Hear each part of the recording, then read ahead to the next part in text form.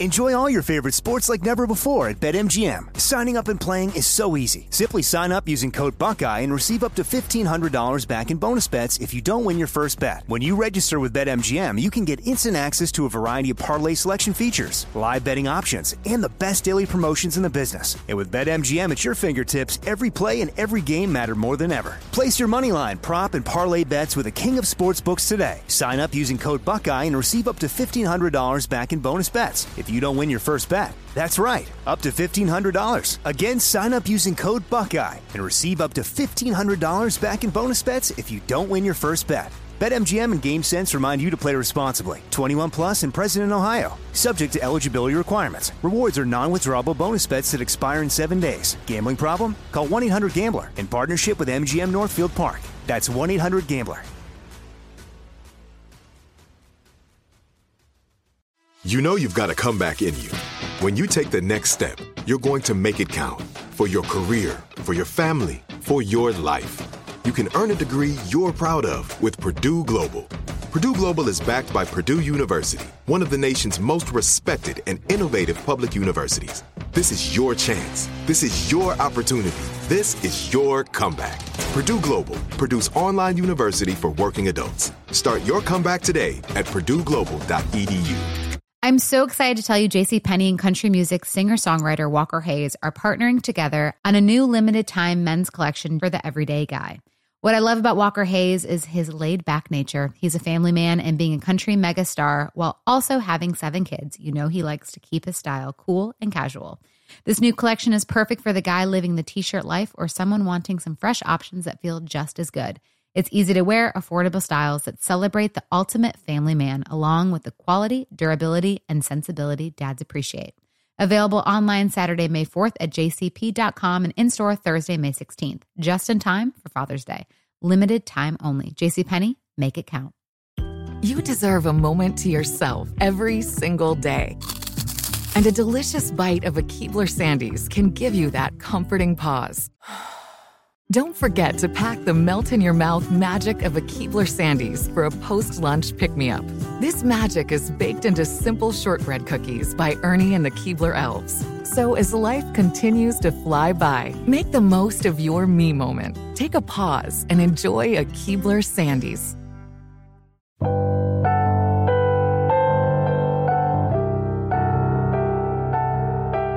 Hello, and welcome to a musical journey like no other, giving you an in-depth, invigorating, and exclusive look at the newest Smashing Pumpkins concept album, Autumn. This is 33 with William Patrick Corrigan, and this is the 17th step on this interstellar musical expedition.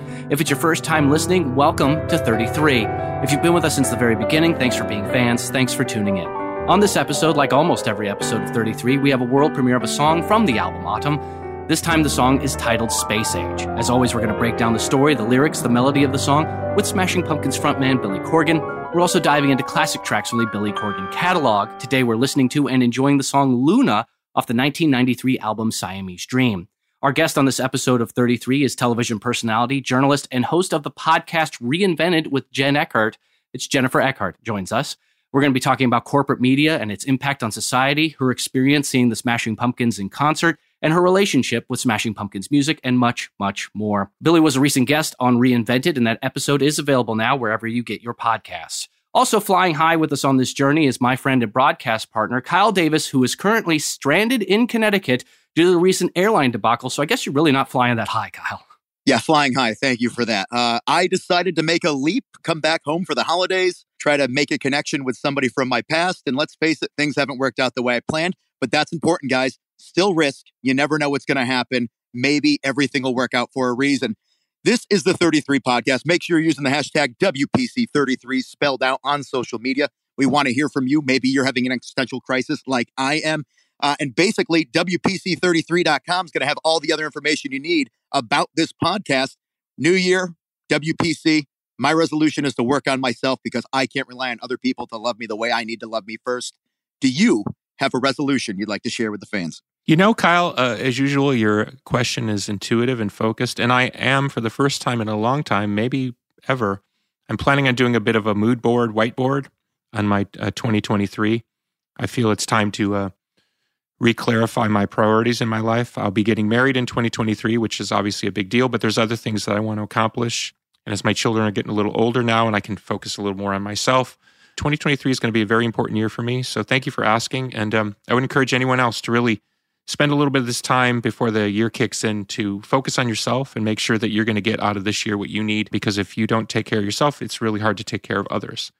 So very excited today on the podcast because this song, Space Age, is probably one of my biggest favorite songs on the record. So let's talk about the story first a little bit, since we always like to talk about the narrative. And then I could talk about the recording a bit because I really love the way this song has turned out. And I look forward to you hearing the song today.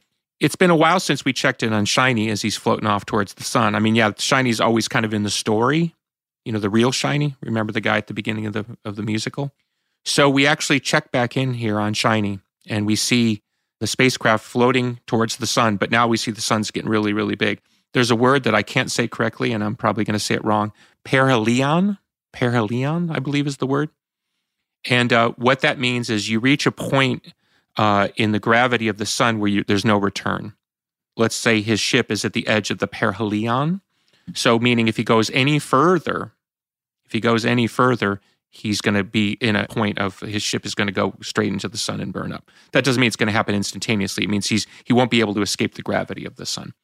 And so we come in on Shiny reaching the perihelion, and out of nowhere, the seraphim, if you remember, these are the angels that sort of are the Greek chorus in the musical who can add sort of an overt outside commentary.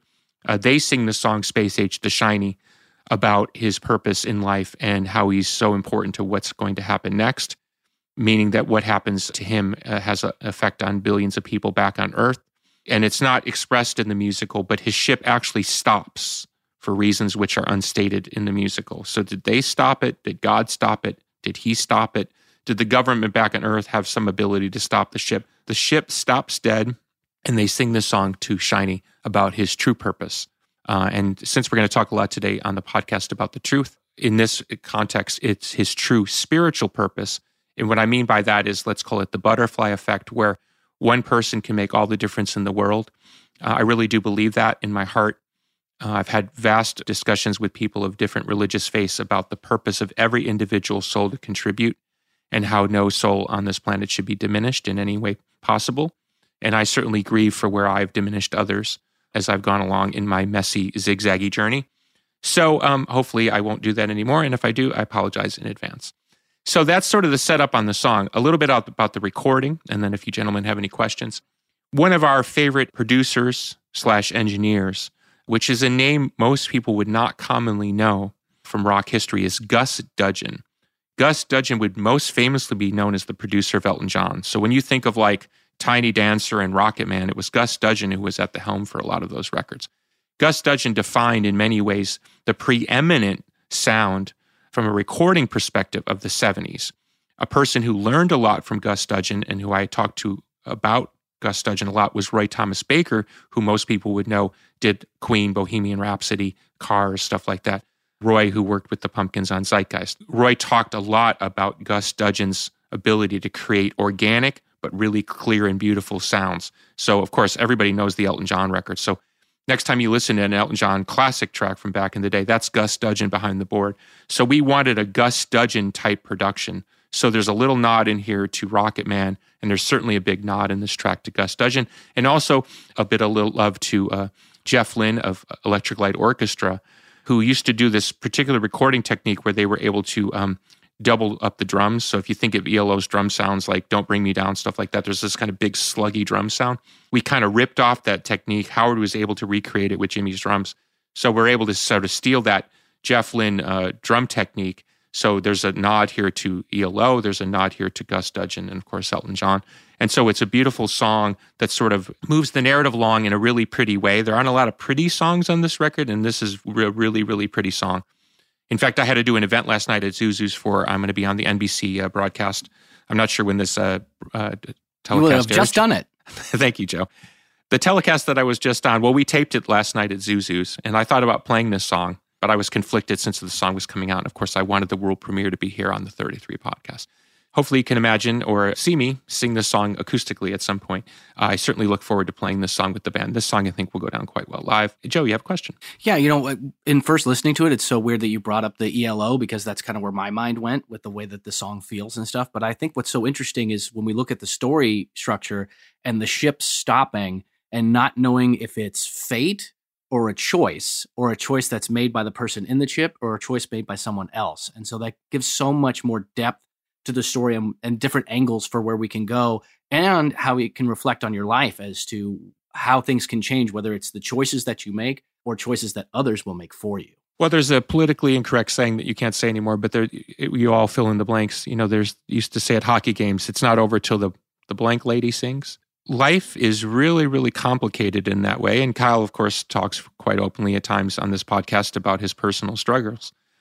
Having been in that, whether it's suicidal ideation or having those really rough days where I'm like, I can just not handle what's happening to me today. And you can't seem to escape.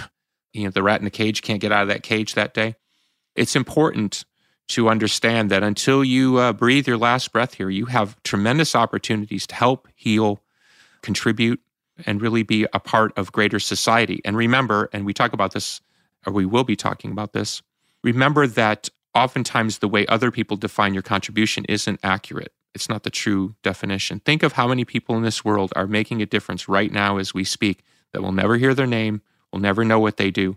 If you believe in God like I do, I'd like to think that somewhere up there, somebody's keeping some form of score. But let's say there's nobody keeping score. It's still important to contribute because it does something to the human heart. It opens it up for greater opportunity. And I do believe that nature and everything around you tends to align when you're in service, when you're in flow, to use the New Age term. So we're trying to get Kyle here in flow as Kyle sits in a car freezing his tuchus off in Connecticut. You Kyle? mentioned that fate, and is it the Seraphim? Is it this, that, the other thing? As usual, you were just hitting me on every level. You never know if the universe is trying to tell you something and if you're doing the wrong thing. So again, ladies and gentlemen, if you're enjoying the podcast, if you're enjoying the album and it's hitting you on a certain level, I just want to make sure that you're hitting us up. WPC 33 is the way to go. I'm just in awe right now because literally you were speaking on every level to my life, Billy, and it is killing me because I have no idea what the hell the universe is trying to do. At the risk of jumping into something personal without giving facts and details, I find that when the universe is talking loudly, you need to listen.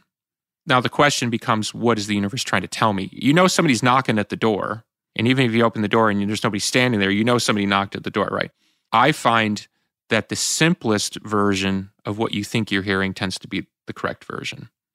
If you can distill down the fact of what you're hearing down to something that's very, very simple, it tends not to be complicated. I don't know why, but my experience is the simple thing is the best thing. So I hope that's helpful too. I was going to get popcorn in a movie theater as a joke about something, and the popcorn machine caught fire and almost burned down the movie theater instead. And I was like, flight gets delayed. And then all of a sudden afterwards, my flight to leave here gets delayed. So I'm like, am I supposed to be here? Am I not? Billy, all I know is your music's hitting me, and I hope it's hitting the fans the same way. Well, unlike EC3, you need to stop trying to control the narrative. There's your wrestling insider joke for the day. Joe? Yeah, and speaking of wrestling, at the end of the month on the 31st, if you're in the greater Knoxville area and you like professional wrestling, come on out for our first ever live NWA Power. It's going to be at the Knoxville Convention Center. Tickets available at nwatix.com. But we have a huge show, a lot of conversation coming up with Jennifer Eckhart. So she's going to come up after the break. But first, we're going to take us just a little pause, and then we're going to come back with the world premiere of Space Age. We'll be right back. Now available for pre-order at MadamZuzus.com. The autographed 4LP box set of Autumn, the new album by the Smashing Pumpkins. This 4LP colored vinyl pressing is limited to 1,333 units and will be machine numbered and autographed by the Smashing Pumpkins, Billy Corgan, Jimmy Chamberlain, James Iha, and Jeff Schroeder. The limited edition box set includes the 3-act, 33-song rock opera that is Autumn and 10 exclusive unreleased songs over the course of 5 7-inch singles that will not be available for streaming or found anywhere else. Go to MadamZuzus.com to pre-order today. Free shipping in the USA, 3-unit limit per order. Pre-order will ship after April 21st, 2023.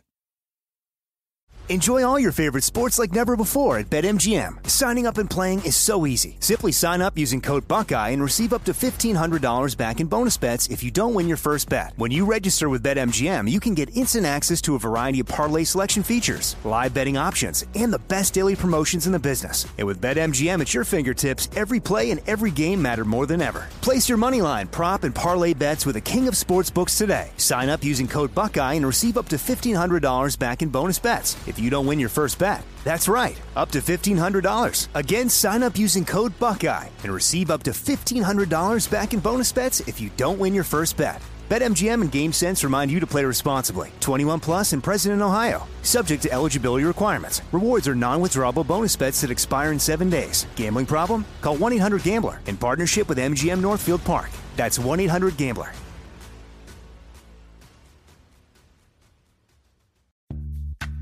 Snag a Job is where America goes to hire, with the deepest talent pool in hourly hiring. With access to over 6 million active hourly workers, Snag a Job is the all-in-one solution for hiring high-quality employees who can cover all your needs.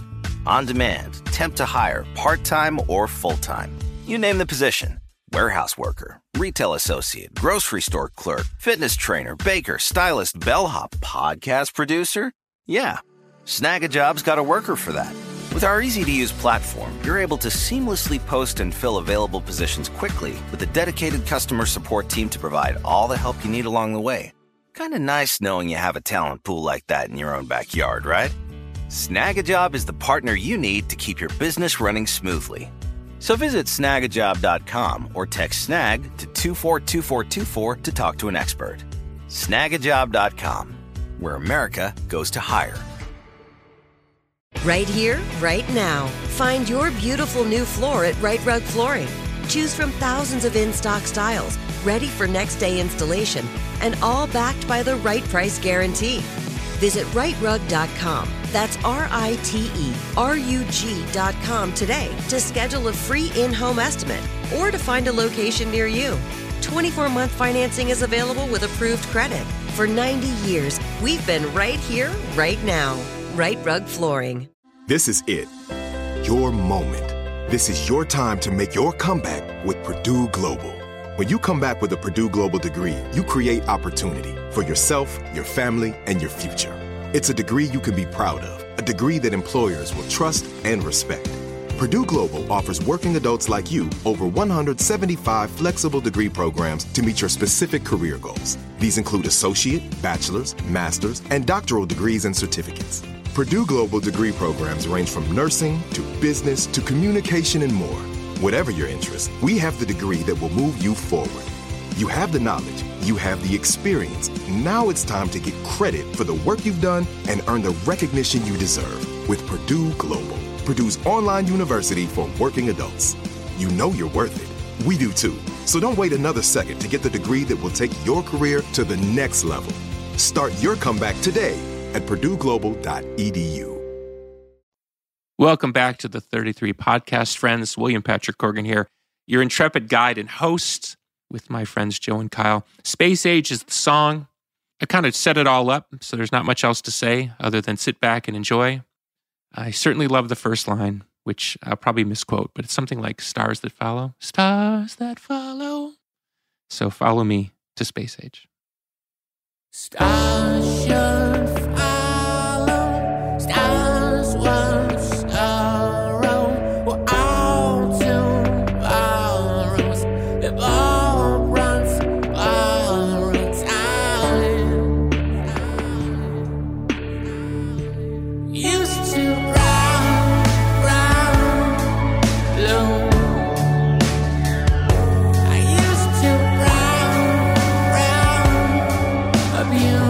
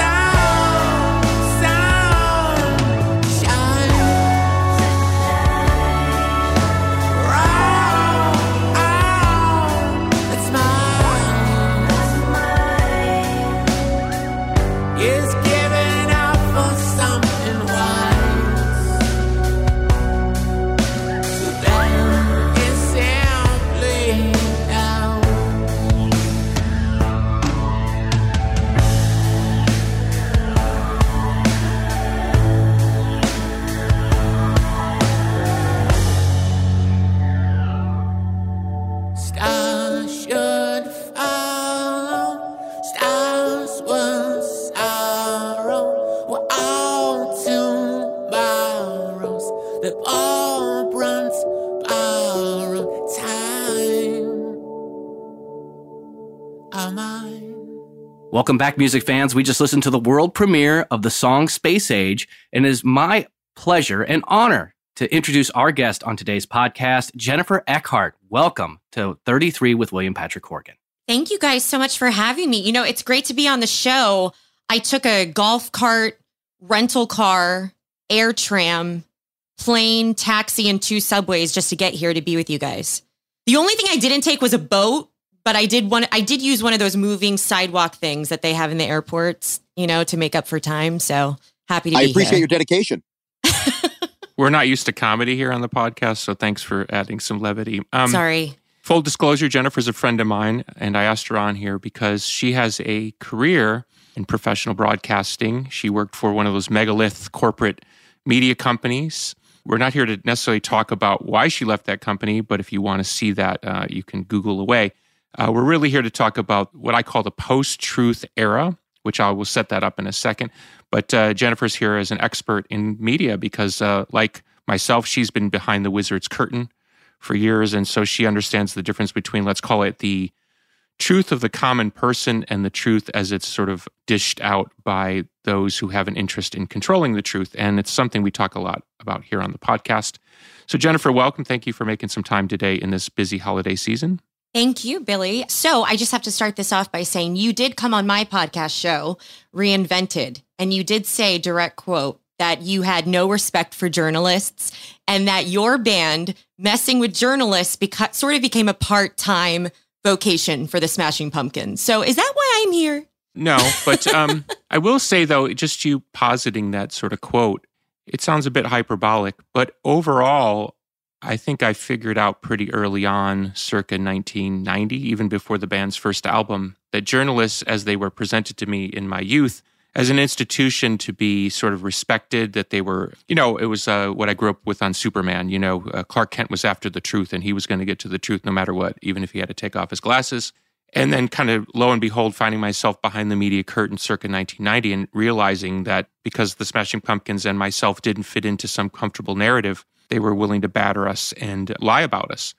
So that was a big bowl of cold water on my then trousled head of beautiful locks. Because, you know, I like a lot of people in America growing up in the 70s and 80s, I really believed in Walter Cronkite and everything that I was being told. The idea that the media has an agenda is not a new narrative. That, of course, goes back to the time of William Randolph Hearst and yellow journalism and stuff like that. But we grew up in an era where the institution of journalism was presented as something to sort of strive for. People went to college for it. Obviously, they still do. But I'm saying it was presented as a honorable vocation. So that kind of sets up a little bit of my spiel. Why don't you comment on that a little bit before I dive into my sort of movie review of the day? Yeah, you know, I love the George Orwell quote, even though I don't necessarily agree with his politics, but during times of universal deceit, telling the truth becomes a revolutionary act.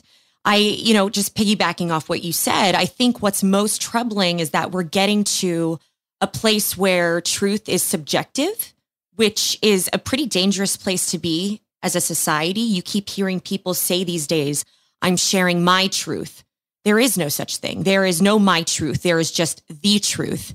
You know, whether you like the guy or not, leaving politics out of the discussion, political commentator Ben Shapiro always says facts don't care about your feelings, you know, and like regardless of which side of the political spectrum you identify with, there's a lot of truth in that. And I think people today are longing for truth. You know, I've always believed that religion has become too political and politics has become too religious. And I think of the media sort of in that same light, in that it's sort of lost its way over time and comes across just very disingenuous. You know, the mainstream media doesn't have very much credibility, in my view, or at least left in today's modern day society, you know, and I can say that with authority, having worked at the highest levels of media for a decade. And Billy, like you said, you and me have both been behind the wizard's curtain, you know, for many years. And I can't tell you how many people come to me and say, there's nowhere I can go to just get straight news.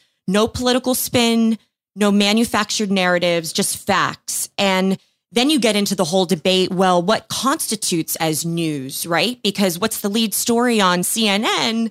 won't necessarily be the lead story on Fox News or ABC's Good Morning America. So the news has sort of become a matter of reporting on whatever suits the political narrative of the institution you work for believes in. And, I've experienced that firsthand.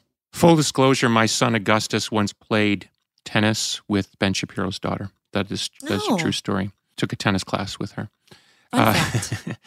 So if we're talking about truth, I'm going full disclosure here today. Jokes aside, I told Jennifer when we were going to talk today that I wanted to talk a little bit about the new movie Babylon, which is set in the 1920s on the nadir of the silent age moving into the talking age. But just to talk real quickly on what you were touching on, I just want to point out something because I think it's important to sort of clarify sort of the lines of discussion. People in power, and I've said this repeatedly on this podcast, have every reason to bend the truth.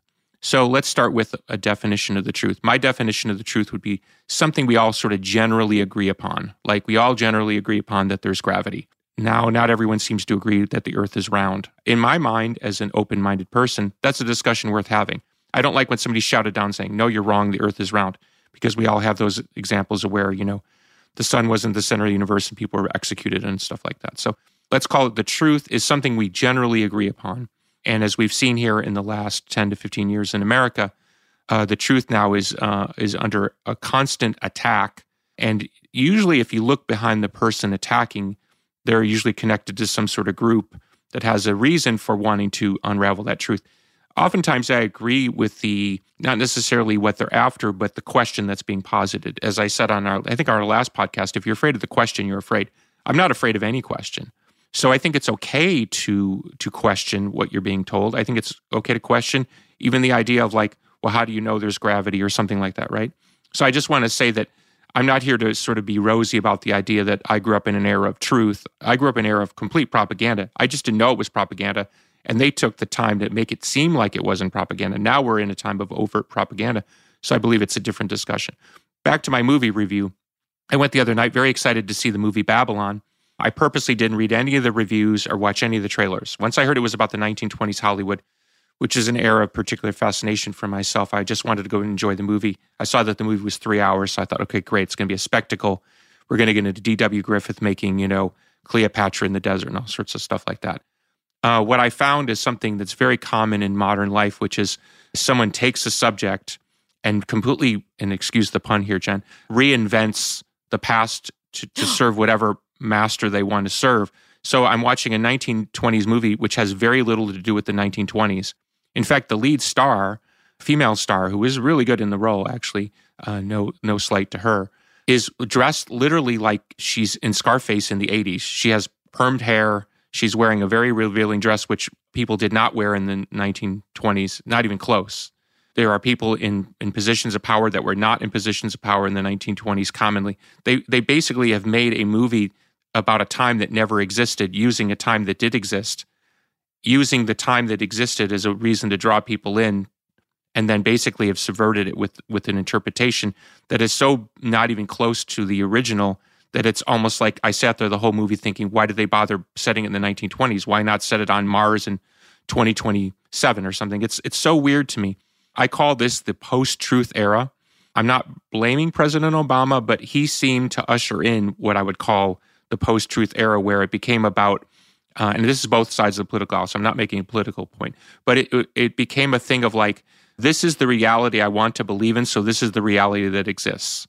It's not, hey, I understand that you believe in a different reality, I believe in a different reality, let's have a discussion, or I think my reality is better than yours. It is, no, this is now the reality, and even if you present facts that are counter-narrative to the reality I'm presented, sorry, I will disregard that because I do not recognize the grounds, or to use the woke term, the agency that you have to speak this. Do you want to talk to that a little bit? And then we can kind of dive into this kind of post-truth era discussion. Yeah, well, first things first, I have to get this out of the way. You're recording like 28 albums right now. Your fans know that. You're fresh off the Spirits on Fire tour. You have 2 kids, a new puppy, 1 million pets at home, and a fiance and a podcast. How does Billy Corgan have time to see a movie like Babylon in theaters on opening night? I have to know. Well, it was 4 p.m. It was a 4 p.m. showing, so it worked out between watching the movie and then going to have dinner. All right. I can't believe I made it through. You know, what's funny is I can't believe I made it through the whole movie, and I've told a few people I've talked to, it's not a bad movie. It's not that it was poorly made. It was actually really well made. I just don't understand the need to completely whole cloth reinvent what's called somewhat recent times. I mean, I probably read 30 books on the 1920s Hollywood movie business, including people who invented it, whether you're talking about Adolf Zucker or Cecil B. DeMille. So it's very weird to me to have sort of a hagiographic knowledge of that time, best as I can tell from people who were actually there, and then watch a movie that completely disregards that reality, invents a completely new one, and then passes itself off as being some sort of, I don't want to say progressive in the way that the term is used commonly, but progressive in terms of like moving movies forward. Movies have always, John Wayne, is the hero at the end. Movies have always subverted reality. That's not the point I'm making. Right. We're at a point now where movies are so subverting reality. Why are we even bothering with reality? Like, why bother to spend the time to research, make a movie about a particular era in Hollywood's history, and then not even really stick to that history? I just don't understand that. That's beyond me. And to me, it seems emblematic, and this is what I'm after with you. Why do media institutions, which movies are one of them, what is this new movement that I'm sensing, or am I incorrect in sensing that there's this new movement in this post-truth era where now we're just blowing past anything, and now we're just into completely subjective realities? Am I wrong in that, or do you think I'm right? No, I actually think you're spot on. Part of why I left the toxic world of corporate media, and I have zero desire to run back into the arms of it, is because I have no interest in being a sheep. I mean, I never liked the idea of having corporate overlords tell me who I can or cannot interview, or telling me which talking points to steer away from, which is why I had no issue going out on a limb and starting my own show using podcasting as a medium to share stories with the world that you otherwise never would hear about on the news. So to me, and I know that you and I are very aligned in our thinking, Billy, it's important that everybody has a seat at the table as far as a voice. And if podcasting is sort of a way to create my own media by which to share my own vision of the world, I say, hey, I just woke up one day and decided to go for it, and that I wasn't going to sip the corporate Kool-Aid anymore. So I get what you're saying about the truth and the narratives that these institutions are building. And I think it's dangerous. I think our First Amendment's also under attack. Well, that's a different podcast, but we're sticking to the post-truth. Kyle, did you have a question? Hey, I was just going to say it really upsets me because you always tell me you hate going to the movies, and here you are talking about movie reviews. But talking about reinvented, you had a kind of an epiphany that the life you were leading, you just weren't feeling it anymore. And I think that's something that's a lot of people don't have the bravery to do. So I think it's amazing that you're like, I'm going to talk to other people that have done the same thing. And Joe Galley, the other co-host of this podcast, he used to be a local newsman. So the idea of people in that media thing, at some point, you get burned, you start questioning things.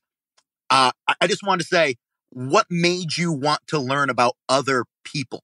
Just to see if the world itself was feeling the same vibe you were, or you just like how people operate? What made you do the podcast? I knew what I wanted to do at a very young age.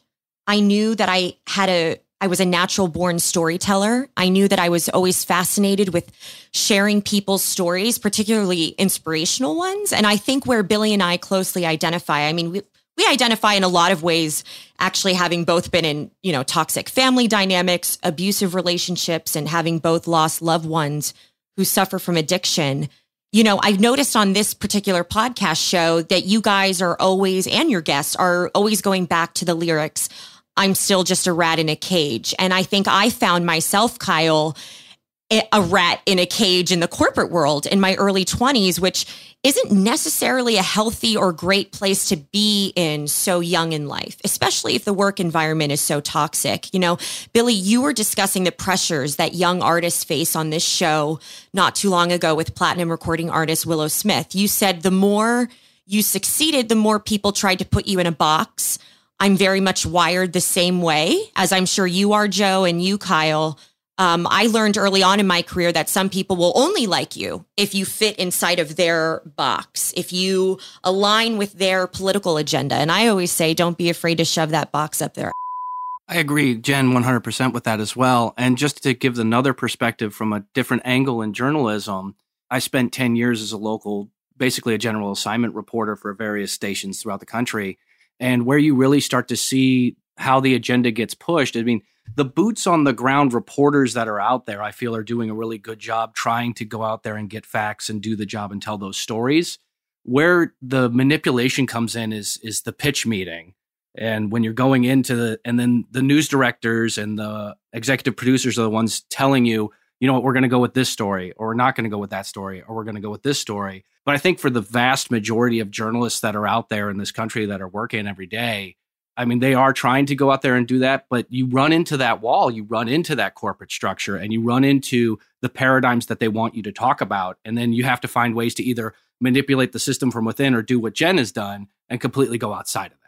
Yeah, absolutely. I couldn't agree with you more. I have the utmost respect for local reporters. I know it's a grind. Listen, I had anchor reporter job offers post-college, in middle America. And, I decided to kind of forge my own path and come up here with the big dogs at the national level in New York City. But, truth seekers in society are important. And the important work that reporters do shouldn't be understated. But you're right. We get into this dangerous territory of when you're in the corporate structure, like you said, pitch meetings. An example of this that I could share that your listeners might find interesting is, for those who don't know, in the news, there's a famous saying, well, if it bleeds, it leads. I'm sure you've heard that before. And so essentially, in other words, if there's no blood and guts, if there's no gore, if there's no nudity or any sexy element involved, we don't lead with it, right? And that in and of itself, I think, is a bit misleading because, well, is it considered the lead story? And I did find myself hey, man, there's more important stories to be told. There's just, you get into this habit. So, for example, when I first started, and I won't name the network, but you can Google me and my name. But I was a young PA and I was cutting video. There was a terrorist attack. A bombing happened at the Brussels airport. And I recall cutting some video to show our viewers as it was happening in real time. And my executive producer at the time walked over to me and said, oh, no, it's not dramatic enough. It's not dramatic. You need to go back and you need to show blood. You need to show people, carnage. It was sort of an eye-opening moment for me at the age of 24, sitting there okay, so I got to rewind and I got to find what's going to get ratings, right? What's going to get people to look up from their computers or their phones to look at the TV to see what's happening. And that's just what Billy was alluding to and sort of creating this alternate reality. And, anyway, just an example from what I've experienced firsthand. I think when you bring up the pitch meeting, we all grew up where there was the evening news, the afternoon news. You had 2 newspapers a day. If you wanted information, you were reliant on those sources. And growing up, I always felt like the Walter Cronkites. There was a character of quality of just the individual where people pushed what mattered. And do you think the 24-hour news cycle, as things have happened, it's so much harder to find quality and just information on a daily basis to fill that gap? And then money gets involved. We have commercials. We have advertising now. News becomes entertainment. And then at a certain point, the people that get put in control of these products are the people that are going to make the most money by being most sensational. Do you feel as if the 24-hour news cycle is what put us on a downward spiral? I mean, let's face it, the world's always been weird. But now you're filling in every gap you have with horrible information because that's just what people know. I do. I think that the media in large part has contributed to the downfall of society. I know that sounds crazy saying that as a journalist, but I do think that we're entering into dangerous territory with this 24-hour news cycle because it's kind of like anything can be news, right? My days reporting in Auburn, Alabama as a young student reporter, hey, pigs being born. And apparently that's breaking news in Auburn, Alabama. Whereas, all you hear about now on Fox News is the incessant Hunter Biden stuff. So yeah, I think that we need to sort of narrow our focus and focus on stories that are of actual importance. That's always just been a point of contention for me. Let me try to bring this back to the center because I think this is where the greater depth is. Everything we're talking about, my bad movie review, meaning my movie review wasn't that good. My bad movie review, your experiences in corporate media, Kyle's observations of the 24-hour news cycle. if you really look at it from my perspective, what we're talking about is we're talking about systems. What greenlit the movie being made? I think I read somewhere it was an $80 million movie. Some big stars in it. Brad Pitt's the most famous star in the movie. So that movie went through a lot of meetings. To build a major corporate media empire, that's thousands and thousands of man-hours, meetings, lawyers involved. So what you get is you get kind of a institutional energy moving in a particular direction. Yeah, a president can come in, and that includes the country politically, and kind of get at the helm of the ship and try to point in a different direction. But institutional cultures move at their own speed. We've all stood in the line at the post office with the person who can't be fired, who doesn't give a you-know-what about whether or not we get what we're looking for. I remember when Augustus needed a passport, we stood in line for, 45 minutes while this person very slowly stamped every piece of paper, angrily, kind of like, you're making me do this kind of vibe. We've all been there. They didn't expedite that process because you're Billy Corgan? Not at this post office, no. Oh, okay. So I guess the point I'm making is I think it's common, and I don't mean this derisively, it's common for us to talk about the smoke, but the real fire is institutional culture, which when it gets its claws into something, it tends not to move very quickly, and it has its own reasons for what it does. I oftentimes talk about corporate culture at the record company level. You have experience, of course, at corporate media, and Joe, of course, working in a tentacle of that system. I guess what I'm trying to say, and I'm trying not to pontificate about it because it's a little bit too in the weeds, as Dixie Carter used to say. Dixie Carter, former president of TNA, if you don't know that name. I guess what I'm trying to say is I think it's human nature to want to talk and gossip about the smoke, like, the smoke of the fire. But I particularly try to stay focused on the fire. In essence, what is it about humankind at this point that is okay with a post-truth world? Why have we entered into subjective realities? Why are more than 50% of the subscribers of Disney Plus, why do they not have children? They're talking about most of the people buying toys these days are adults. What is happening in our culture? I like your perspective. I certainly have my own. But what is happening in this culture where we seem to be going into kind of an infantile kind of perspective where we don't want to hear things we don't want to hear. We only want to hear from sources that we trust, in quotations, but what that really means is kind of telling us what we already want to hear. What is happening on an overall level, do you think, in this particularly, it's Western culture. I think it's easy to say America, but I think Western culture. Yeah, no, that's a great question, Billy. And I don't really think there's an easy answer for it, actually. I mean, I think to Kyle's point, this 24-hour news cycle, because systems, these institutions are so hungry to keep putting news out left, right, forwards, backwards. You're getting so much information thrown at you, and it's so much to process. And people, like I said, when you work for these institutions, they're so set in their ways, in their political ideologies and their beliefs. And if you don't fall in line with those particular viewpoints, like you're toast. They're not gonna hire you. I mean, Billy, you shared with me on my show, Reinvented, when you started the band, people told you it was a bad idea, right? You said you were laughed out of boardrooms. You came up with the name The Smashing Pumpkins. People told you it was a bad idea. People told you that you would never make it out of Chicago, just like people told me I would never make it to New York City in broadcasting. But you bet on yourself, you bet on your band, and you guys won. I mean, selling out Madison Square Garden, performing at the Hollywood Bowl. Everybody else's opinion. Well, let me stop you. Sorry, no, let me stop you because I think this goes back to the rat in the cage point.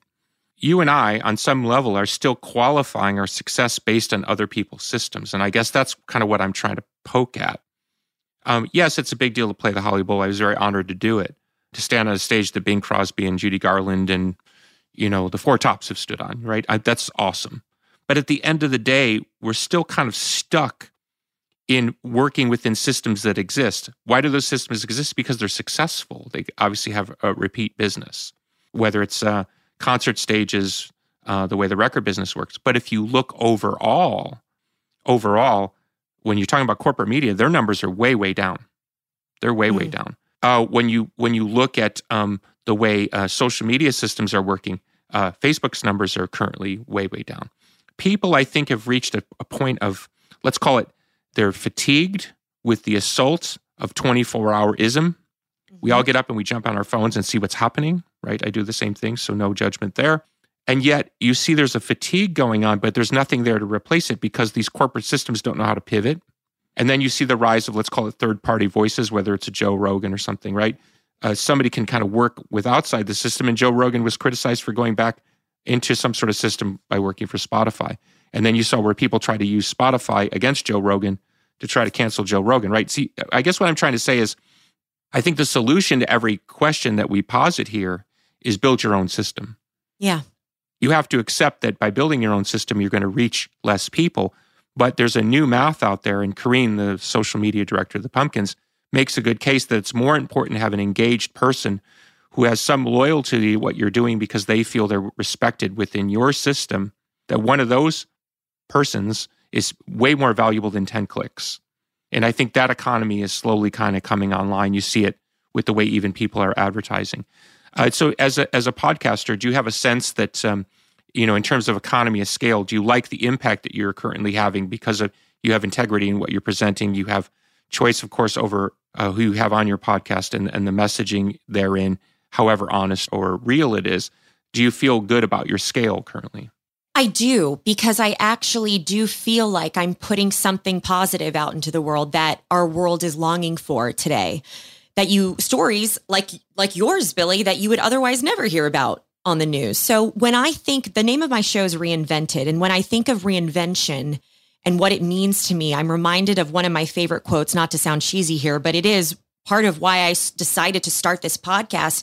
Ernest Hemingway said, "There's nothing noble in being superior to your fellow man.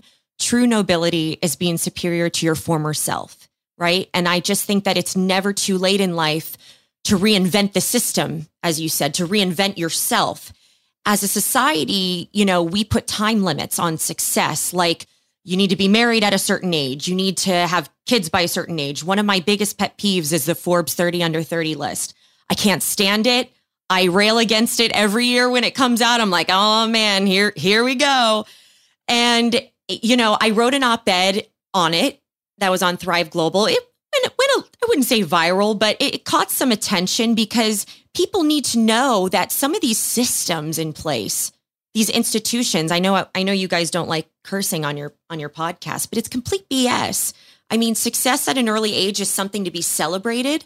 Billy, you were very successful early on in your career, and it's something to be excited about. But I think society tricks us into believing that young folks who achieve great success at an early age are otherworldly, unique, or magical in some way. But the truth is the vast majority achieve success much later in life. And I know, Billy, you said on my show, the journey should be hard.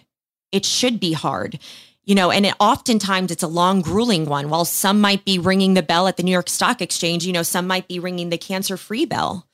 So, I think the message here is like, spoiler alert, you don't have to adhere to these systems, right? You don't have to be stuck in this corporate ideology. And you also don't have to conquer the world by the age of 30 to be successful.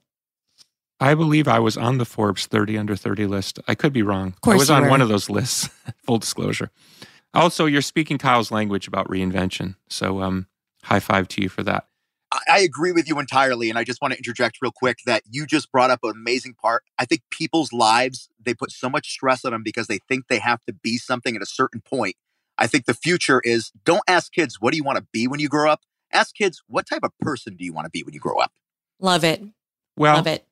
I don't completely agree, but that's not because I disagree with what you're saying. What I would say is a slightly different qualifier. Who do you want to be, I think is fine. It's who do you want to be set against what? So when I said I wanted to be a rock star at age 16, my father oftentimes recounted that conversation to me when I told my father at a young age that I was going to be successful. In my mind, being successful was being on television, being on the cover of a magazine. So I compromised myself at different times to reach those indicators of success, and I've paid dearly for those compromises. Does that mean I would have been better off to not be on the cover of Rolling Stone? I don't think so. But because there's really, at that time, there was no alternate system. Now there would be. And so now we can make the case quite wholly that there might be different choices. So when you say to your kid, what do you want to be? And they say, I want to be a scientist. Well, we know that the science is currently being corrupted by ideologies and outside forces which have nothing to do with science. particularly over the medical health crisis. So you would have to caution your kid, hey, by the way, yes, being a scientist is good, but you really need to consider what you might have to go through to become successful in this particular field if you're going to take this particular route. I think I've belabored the point enough. We need to take a break. And when we come back, we will be playing the classic track Luna from Siamese Dream, chosen by our special guest today, Jennifer Eckhart. See you in a second.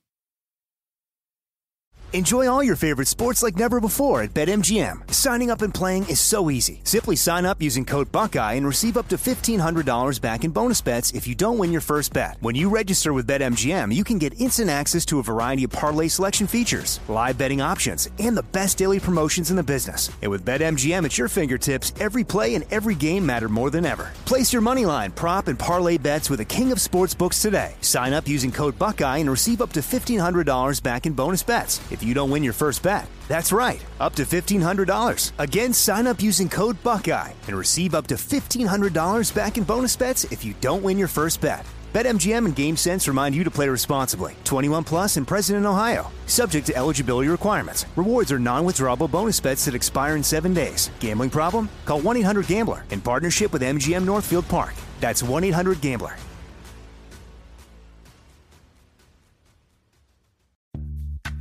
Snag a Job is where America goes to hire, with the deepest talent pool in hourly hiring. With access to over 6 million active hourly workers, Snag a Job is the all-in-one solution for hiring high-quality employees who can cover all your needs. On demand, temp to hire, part-time or full-time. You name the position. Warehouse worker, retail associate, grocery store clerk, fitness trainer, baker, stylist, bellhop, podcast producer. Yeah, Snag a Job's got a worker for that. With our easy-to-use platform, you're able to seamlessly post and fill available positions quickly with a dedicated customer support team to provide all the help you need along the way. Kind of nice knowing you have a talent pool like that in your own backyard, right? Snag a Job is the partner you need to keep your business running smoothly. So visit snagajob.com or text SNAG to 242424 to talk to an expert. Snagajob.com, where America goes to hire. Right here, right now. Find your beautiful new floor at Right Rug Flooring. Choose from thousands of in-stock styles, ready for next day installation, and all backed by the right price guarantee. Visit rightrug.com. That's RITERUG.com today to schedule a free in-home estimate or to find a location near you. 24-month financing is available with approved credit. For 90 years, we've been right here, right now. Right Rug Flooring. This is it. Your moment. This is your time to make your comeback with Purdue Global. When you come back with a Purdue Global degree, you create opportunity for yourself, your family, and your future. It's a degree you can be proud of, a degree that employers will trust and respect. Purdue Global offers working adults like you over 175 flexible degree programs to meet your specific career goals. These include associate, bachelor's, master's, and doctoral degrees and certificates. Purdue Global degree programs range from nursing to business to communication and more. Whatever your interest, we have the degree that will move you forward. You have the knowledge, you have the experience. Now it's time to get credit for the work you've done and earn the recognition you deserve with Purdue Global, Purdue's online university for working adults. You know you're worth it. We do too. So don't wait another second to get the degree that will take your career to the next level. Start your comeback today at purdueglobal.edu.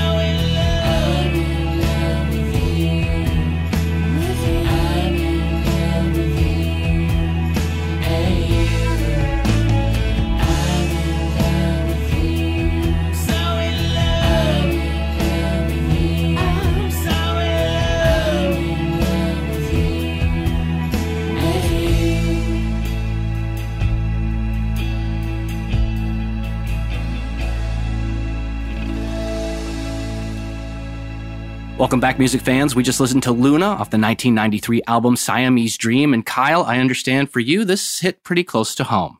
I'm literally stuck in Connecticut right now because I had a relationship fall apart that I thought was going to be the rest of my life. And I thought maybe the woman that said I was the love of her life, I'll show up on her doorstep, surprise her for the holidays. She's like, I can't wait for you to be here. Saw me and within 3 minutes went, yeah, I just don't feel what I thought I felt anymore. So listening to this song, I was like, wow, I'm a little melancholy about this. I'm listening to the lyrics. And then I read an interview with Billy where he says, I'm in love with someone that doesn't love me. And I'm like, great. I love this holiday. Get me the hell out of here. And then Jen, you said you picked this song. So I got to know, what was the catalyst for this song hitting for you? Oh, man. Oof. Sorry for picking a doozy for you. Didn't mean to dredge up old memories. Billy's got plenty of doozies in the catalog. These are fresh memories. These are fresh memories for Kyle. Yeah, this literally just happened. I'm sorry, Kyle. There's plenty of fish in the sea. I think you're going to be okay, buddy. But I am sorry to hear that. Little segue here. Going back to Luna, outside of Kyle's love life. Aside from being a lifelong diehard fan, I am wearing my Zero shirt after all. You know, I attended the Siamese Dream acoustic show here in New York City at the Beacon Theater in April of 2016. How's that for detail? Liz Phair opened for the band, and I actually missed her. I had missed the opening act. And when I walked into the room, Billy was in the middle of playing one of my favorite songs, Mayonnaise. And I mean, again, not to sound cheesy, but it felt like I was levitating in the room. And I'm sure a lot of listeners can attest that whoever has attended a Smashing Pumpkins show, it's like a spiritual experience, you know, and think about that for a second. Siamese Dream, the album, came out in 1993. Billy, I was 3 years old when that album came out.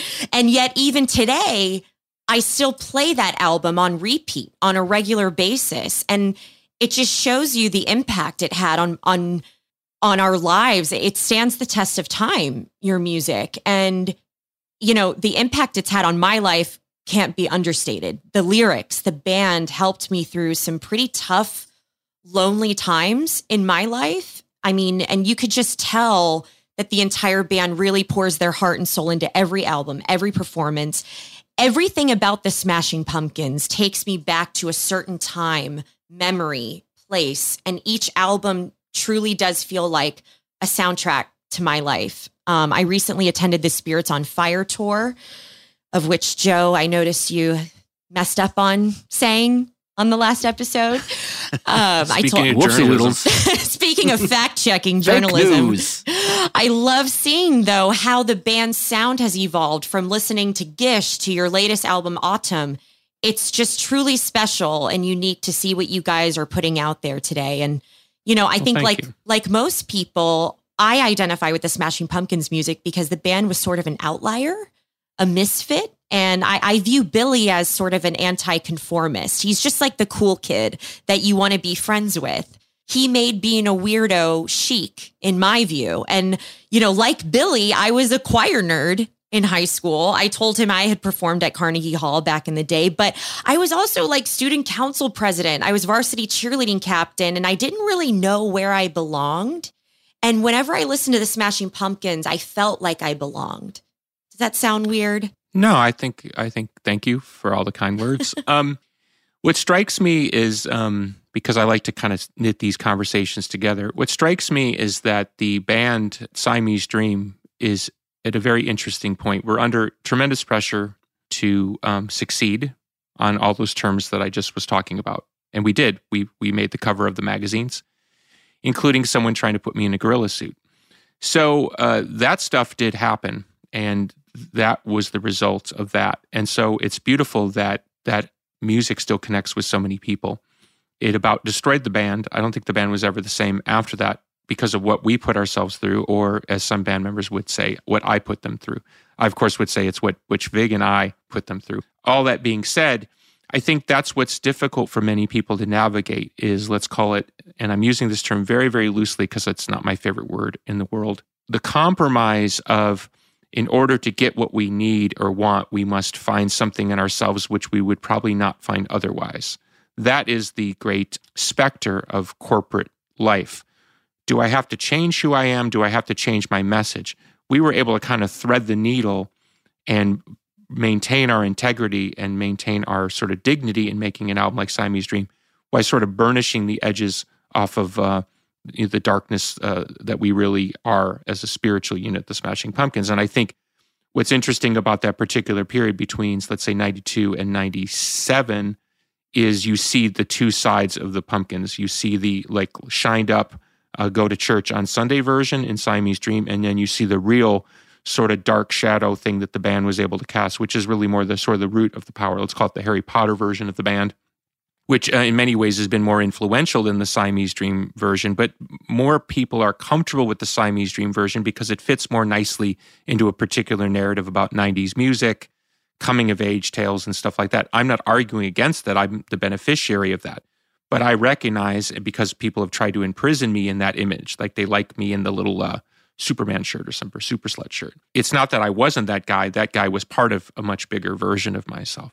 So if you look at my particular path, you can see where I've been rewarded for being parts of myself, but not wholly myself, and where I've been punished and mocked for being who I really am. And I think that's why so many people identify with me personally, because they understand that's a really weird struggle to be kind of made fun of for being who you are, but sort of being rewarded for like picking the right shoes on Tuesday or something. Kyle, you have a question, and usually your questions are quite good, so I'm excited. I like who you are, so that part's not about this. I wanted to ask you that as somebody who's kind of just literally back hometown, listening to 90s music, meeting people he used to love, all this stuff, when you hear music, do you kind of get a nostalgic feeling? Are you brought back to where you were? And can you share some of the thoughts with us that you remember that go around this song and how your life was affected by it and how you created it? Sure, those great questions. I think, first of all, I'm not sentimental for the 90s at all. I have no sentimental sort of bone in my body. I think it was beaten out of me by the mid-90s. So that I don't look at that decade in a sentimental way. If I have any sentiment at all, it's for the band in happy times. You know, I can see us in different sort of studios, you know, having a laugh. Like, it's those type of memories. I would call them more like family memories. When I think of the 90s in a sort of positive way, it's more about how small the scene was. Like the other day, somebody was talking about a show that Hole opened for the Pumpkins. I think it was in Sacramento, California, circa 92, somewhere around there. And Courtney and Kurt were together, so they were very late driving up from LA. I think we had to hold the show back for an hour and a half, 2 hours. And we were at a point where literally we were just going to go on, and then if Ho wanted to play after us, but it was like people, you know, the natives were getting restless. People were throwing stuff at the stage. So Courtney finally showed up with Kurt, and there was only one backstage, so we were all together backstage. So that's a very interesting memory. I remember the Melvins were there. So it's like memories like that. But again, we're talking about Kurt, Courtney, Billy, the Melvins, all in a small dressing room circa 92 or something like that, in front of a crowd of about 500 people. My memories are more like that. They're not the MTV, you know, somebody else's version. They're more my version, more personal. And so that's kind of what goes on in my mental thing. To answer your question about the song does relate to one of the people in the story. Before she was married, we were staying together at a hotel in London, and there'd been a sort of a fight or something, and the Pumpkins had a really big gig that night. And I was really struggling because I didn't want to play the gig because I was so upset about what had happened with this person. And so my way of dealing with it was meditating for the first time in my life, which was quite an interesting experience. I was able to talk myself off the ledge. And then in response to whatever I saw in my meditation, I wrote the song Luna, which is really, I think, a beautiful song of contrition, forgiveness, and acceptance. I think we've all been in that situation where we really love someone for who they are, and at the same time, we realize that who they are is not good for us in a relationship. It's a weird, weird feeling. It's like, I really, really love who you are, and who you are is really not good for me. I like to say that love in its best form, particularly, let's call it the marriage level form, and I know some people will disagree with the idea of marriage. I think it's like a flame that burns hot, but not too hot. And there are those relationships where the flame burns really hot, but it is not a good idea. And there are, of course, those relationships where there's no flame at all, and you literally knock yourself against the wall because you really do love the person, and you don't get that kind of, people call it a spark or something. You don't get that thing that you need to animate you, which is another form of addiction, but we can talk about that on a different podcast. Let me just say, Billy, you know how to write a good love song, man. Who knew you were such a romantic? You know. I used to be a romantic. In fact, in working on the new album, which will follow Autumn, because it's a bit of a we're going back to straight guitars for a while in the Pumpkins, which I know people who don't like the synthesizer end of the band will be happy about. But in sort of re-embracing some of those themes, I find myself thinking about some of the thematics that went with guitar music in my past. Let's call it what the Beatles used to call boy-girl songs. It's hard for me because I still think that way, but I don't feel that way. And I'm not sure, and this would be a great conversation for a podcast down the road, whether the love that I believed in then, so let's use Siamese Dream era as an example, whether the love I believed in then was a form of addiction, and I was just reacting against the addictions that I had, and that now I actually know what love is, and it's not the addictive form, which is intense and agonizing, highs and lows, but sort of more steady and patient and kind. That's kind of where I would leave it. But I definitely feel that version of me has been beaten out by many people long before I met Chloe. Kyle wants to know what love is. He wants to know. But look, no, in all seriousness. Let's stop. This is my podcast now. Here's how we're going to end. Okay, we're going to, because we love Kyle so much. So this is how we're going to end this podcast. We'll take turns. Joe, you go first. We're going to, in 60 seconds or less, we're going to explain to Kyle what love is in the romantic sense. I did have a question about Luna, though. I'm not allowed to throw that in real quick. We'll do your question at the end. Okay. There's your spoiler teaser alert. Love is true acceptance of yourself along with the acceptance of your partner, whether they have flaws and the trepidation and all the things that you're going to deal with throughout your life, but knowing that you can be yourself with that other human being and they can reciprocate that in fashion. And then knowing that there's going to be that level of connection that's there. And love is also work. It's, there is the puppy love, the things that start. And as Billy was saying, there's the flame that burns too hot and ends up burning itself out. So you have to maintain that. And the maintaining of that level of whether it's intimacy or commitment is very important to find, where that middle ground is. And then you continue on in that highway of life as I'm doing now, as relatively newly engaged, doing all the planning for the wedding and all that stuff and looking at this future that'll likely involve having children and whatnot like that. So it's all very exciting, but at the same point, you have to just kind of stay grounded and stay committed to that person. That would be my 60 seconds on love, which I think Kyle's going to have to listen to when we play this thing because he dropped his signal a second ago and he lost my dissertation. But that's okay, Kyle. You could catch it when it airs. It's par for the course. I can't even win on just hearing about love. Jennifer? I have a pretty cynical outlook on love. Sorry, not to depress. Welcome to the podcast. I know, not to depress your viewers and listeners, but I've always said, look, true happiness does not exist. It exists in cats. I am the crazy cat lady, and I actually prefer animals to humans. I know that that's not uncommon, but look, if you got to laugh in life.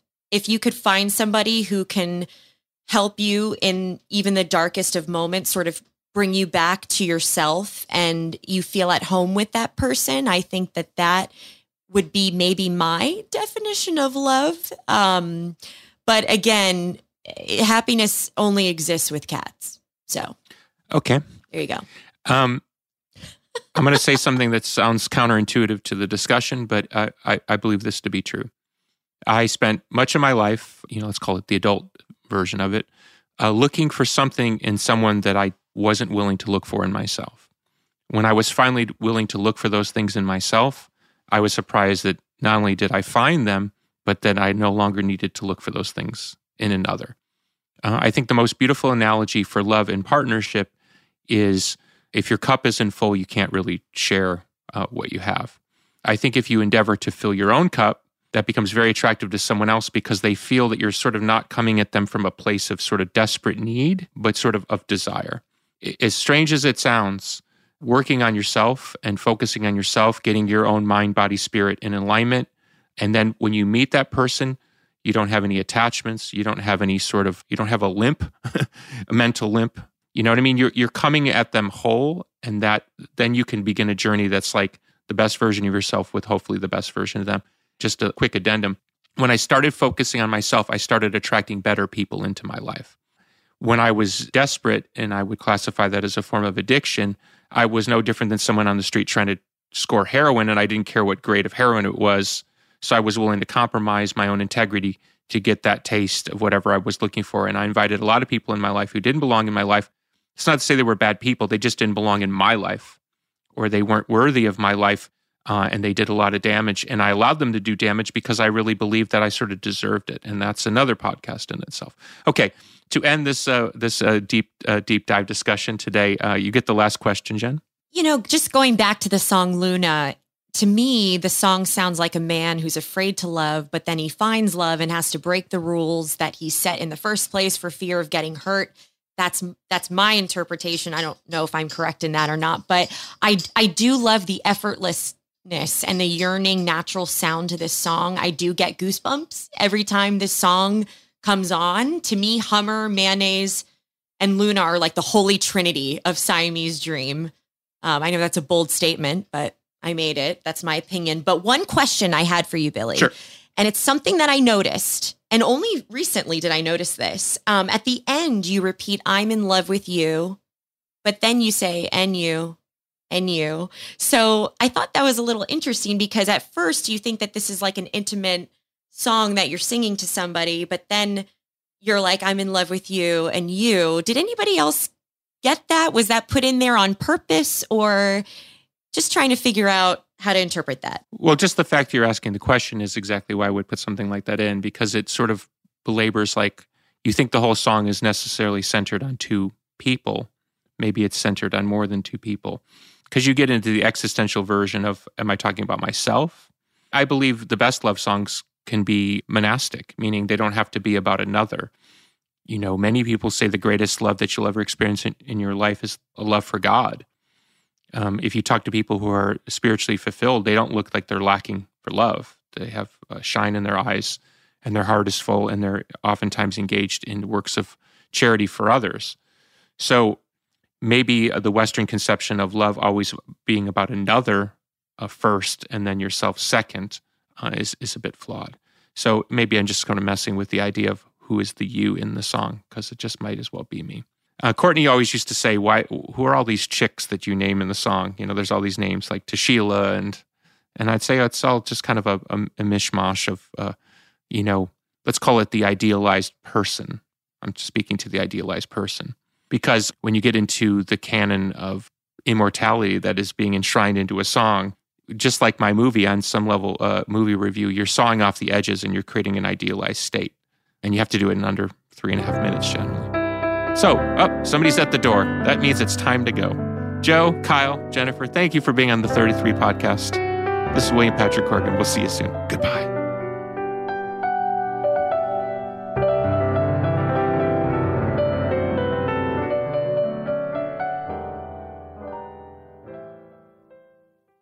Right here, right now. Find your beautiful new floor at Right Rug Flooring. Choose from thousands of in-stock styles, ready for next day installation, and all backed by the right price guarantee. Visit rightrug.com. That's RITERUG.com today to schedule a free in-home estimate or to find a location near you.